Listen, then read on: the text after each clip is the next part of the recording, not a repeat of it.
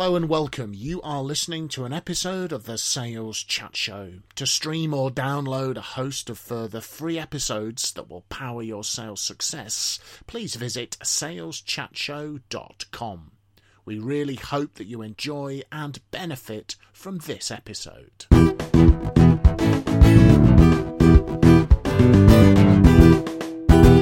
So, hello folks, and welcome to yet another episode of the Sales Chat Show.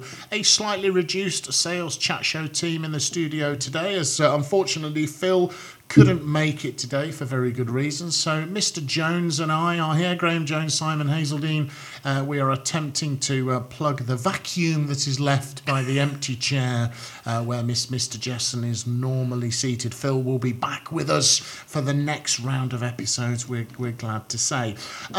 This episode is entitled, What are the optimum, or what are the optimum number get your of grammar calls? Right. Yeah, get my grammar right. What is the optimum number of calls for a salesperson to be making every day? This episode was inspired by a question an old colleague of mine. We're connected on LinkedIn, and he dropped me a message, and he's in the fast-moving consumer goods industry, and he was asking me for my opinion on what are the optimum number of calls that a salesperson should make so that they are being as productive as possible. So we thought we would have a little debate around this topic. Mr. Jones, I have no doubt that you have some psychological evidence and research. What is the optimum number of calls for a salesperson to make? I think, without doubt, the optimum number is one. I knew you were going to say something like that. One call a day. One call a day. That's all you need. One call a day. That's all you need. Okay, please expand. All the salesperson listening are now going, I can't wait to tell my sales manager that I'm only going to make one call a day. And all the sales managers are going, this is the last time I listen to the Sales Chat Show. So that Graham Jones knows nothing. Why one?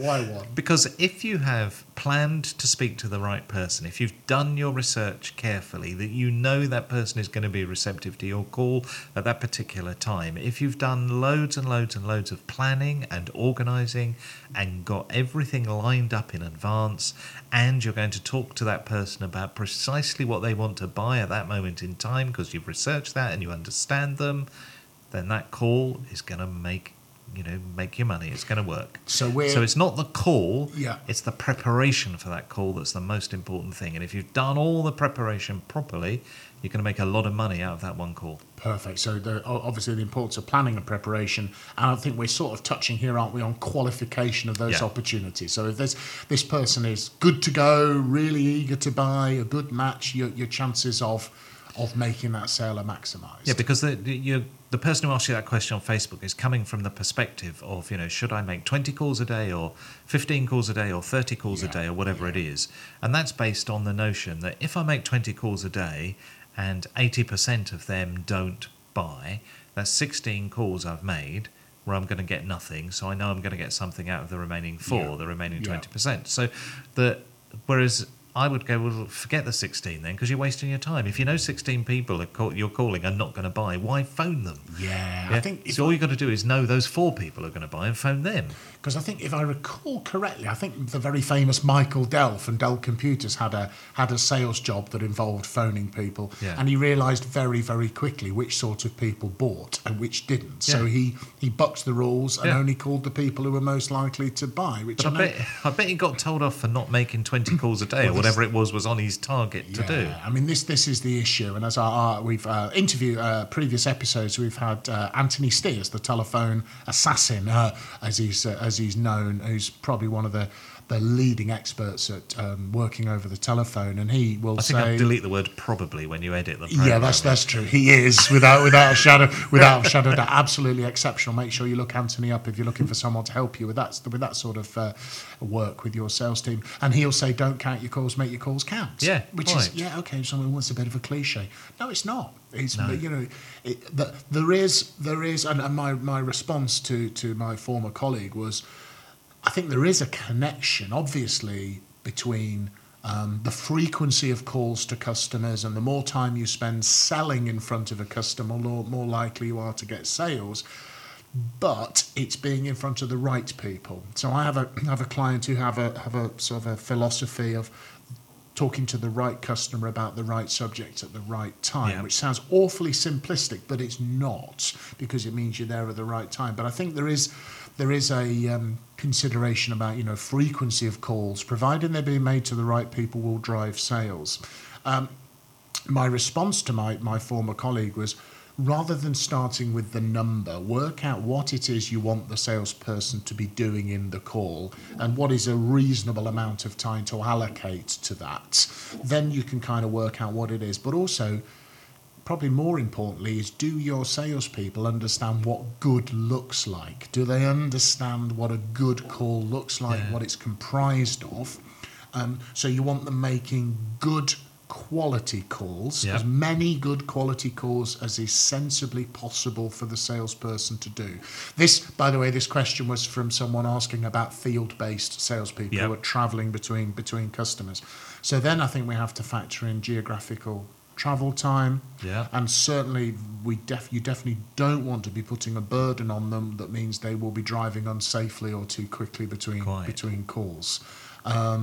And also, you need them to be maintaining that call rate over time. So I think it needs to be realistic, but being very, very clear what it is. A classic thing in fast-moving consumer goods, my background would be sort of 8 calls a day.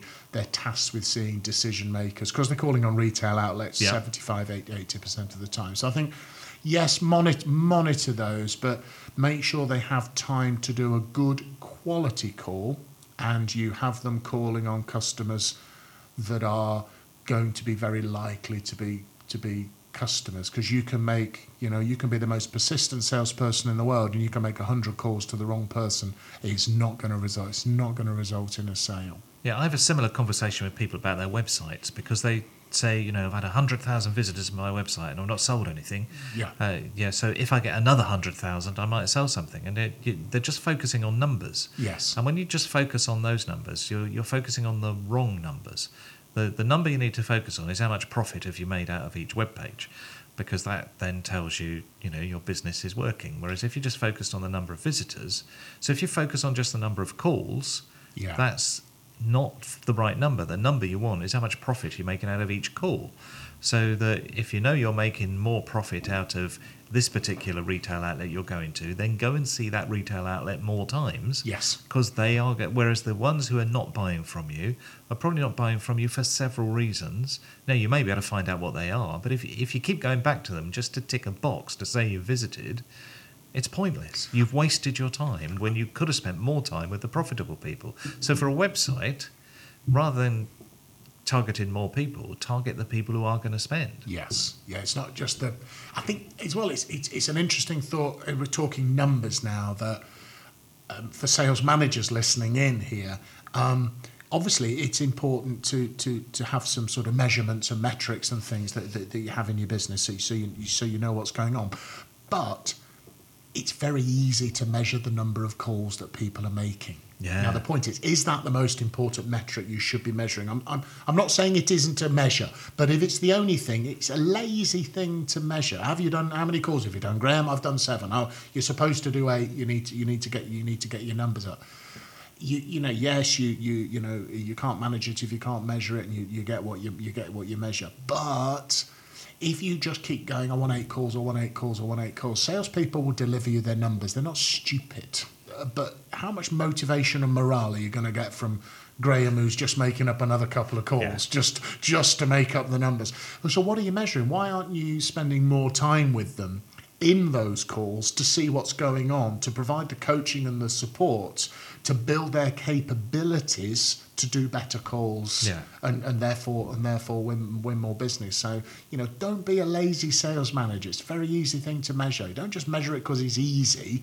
You need to be out there with your people in those calls. And also, sales managers used to be salespeople in the past. Yes. Generally. And the world has moved on and changed. And so the selling environment in which salespeople are operating is different to the selling environment you were in when you were a sales manager. And so consequently, if you're imagining that you did 8 calls a day, they're not doing the same kind of 8 calls. They're getting different responses to what you got when you were a salesperson 20 years ago. Now you're a sales manager. It's different. And so if you don't understand what they're doing, if you're not sitting with them, if you're not listening to the calls they're doing, you're misunderstanding and measuring the wrong numbers. And if you're managing people by output rather than input, you can sit down with your people and help them to agree with you what the optimum number of calls. They're not stupid. Give them freedom to manage their territories and manage their customer base. The answer is, for some people, it might be 2 calls a day geographically. You know, I'd rather have 2 calls a day and achieving target than 8 calls a day and not achieving target. So I think it's just a bit of intelligence as we. You mentioned a word there I don't like. Oh, intelligence. No, target. Oh, target. Oh, make sure you find in our back catalogue our heated debate episode, should you scrap sales targets? Oh, we had a right old debate that day, didn't we? Yeah, but we now know that the answer is yes, you should scrap sales targets. But Graham, this argument is going to run and run, folks. Make sure you're listening to that episode. Though. You see, it comes when I do a talk about websites and how you can sell on websites, I ask people a question. If you've got a week to make £1 million on your website and you've got 2 choices to make that £1 million, you could sell an item that's £1 and you've got to find 1 million people to buy it, or you could sell an item that's £1 million and you've got to find 1 person to buy it. What's the easiest thing to do? And virtually everybody says the easiest thing to do is to try and sell 1 million items at £1. Yeah. And that's the hardest thing to do. The easiest thing to do is to find the 1 person who will spend £1 million with you. That's much easier in a week than to try and find 1 million customers. Because you've got to work flat out and you won't find them. I was listening to an American guy yesterday talking about he monetizes Facebook groups. That's his kind of business. And he has a Facebook group that is revenuing 7 figures, I think, over $1 million. He has 2,300 members. But the point, to go back to the points you were making earlier, they're extremely well qualified members who he knows want what he has to offer. Yeah. He said there's no point in having hundreds of thousands of people in his Facebook group. He doesn't need 100,000. He needs the 2,300, 2,400 people who are well qualified and want to spend money with him. It's like building email lists. People go, I need millions in my email list, and there's this kind of competition. We see it in the world of professional speaking when speakers get together and they say, how many people have you got on your email list? And somebody will go, well, I've got 10,000. And then there'll be the next kind of person who goes, well, my email list has been going for 10 years and I've got 25,000. And they go, well, that's still not good enough because I know a speaker in America who's got 250,000. and yet I know from research on email marketing that actually to earn money, you only need 1,000 people on your list. Yeah. It's the 1,000 right people. Which is absolutely... So you can have 250,000 people on your list, of which only 10% are ever opening it anyway. So actually you haven't got 250,000, you've only got 25,000. And of those 25,000, only 1% of them are probably ever going to do anything. And most of them don't really want to know from you anyway. So actually, you're chasing the wrong thing. And this is your guy asking the question about how many calls to make. He's chasing the wrong number. The number of calls is irrelevant. It's what you do with the calls you do make that's important. So calling here on, are they calling on the right people and who are well qualified and in a position to purchase? And yes, but having said that, there will be a correlation between call frequency and sales success to some degree. Time spent selling in front of customers, but it's got to be the right customer at the right time, I think, is the most important. What do you want the salesperson to do? So you need to give them the time, and please manage them intelligently. I have a client who historically they've had a lot of changes in their organisation, but they were selling into hospitals, and the old regime was the salesperson was not allowed to leave before 6 p.m. It didn't matter whether there was anybody to see, they had to remain. And you just go, how is that in any way an intelligent way to manage it? The idea being, if you're there, you're going to sell something, but only if you've got some customers who are there at the same time. It's just talk about managing the role. And apparently they would be reprimanded for leaving before that time. And I'd be, manage by output. Yeah, managed by output, not were they by- praised for selling or just reprimanded for I not selling? I have a horrible feeling they were probably more reprimanded. That was the but they've had a change and a much more enlightened approach to it now. But yeah, if you employ an intelligent people, allow them to use their intelligence. Just let them get on with it. Yeah, let them get on with it. So hopefully that has given you some food for thought, folks. So thank you, ladies and gentlemen, for listening in. Saleschatshow.com, absolute host of other episodes, 100 plus in the back catalogue. Find that at saleschatshow.com or from wherever you get your normal where you get your podcast from, and obviously particularly your sales podcast like the Sales Chat Show.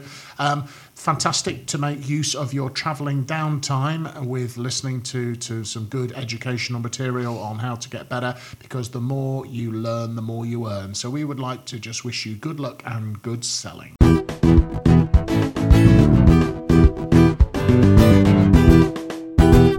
You have been listening to an episode of the Sales Chat Show. To stream or download a host of further free episodes that will power your sales success, please visit saleschatshow.com. Thank you very much for listening to this episode, and from everyone here at the Sales Chat Show, we'd like to wish you good luck and good selling.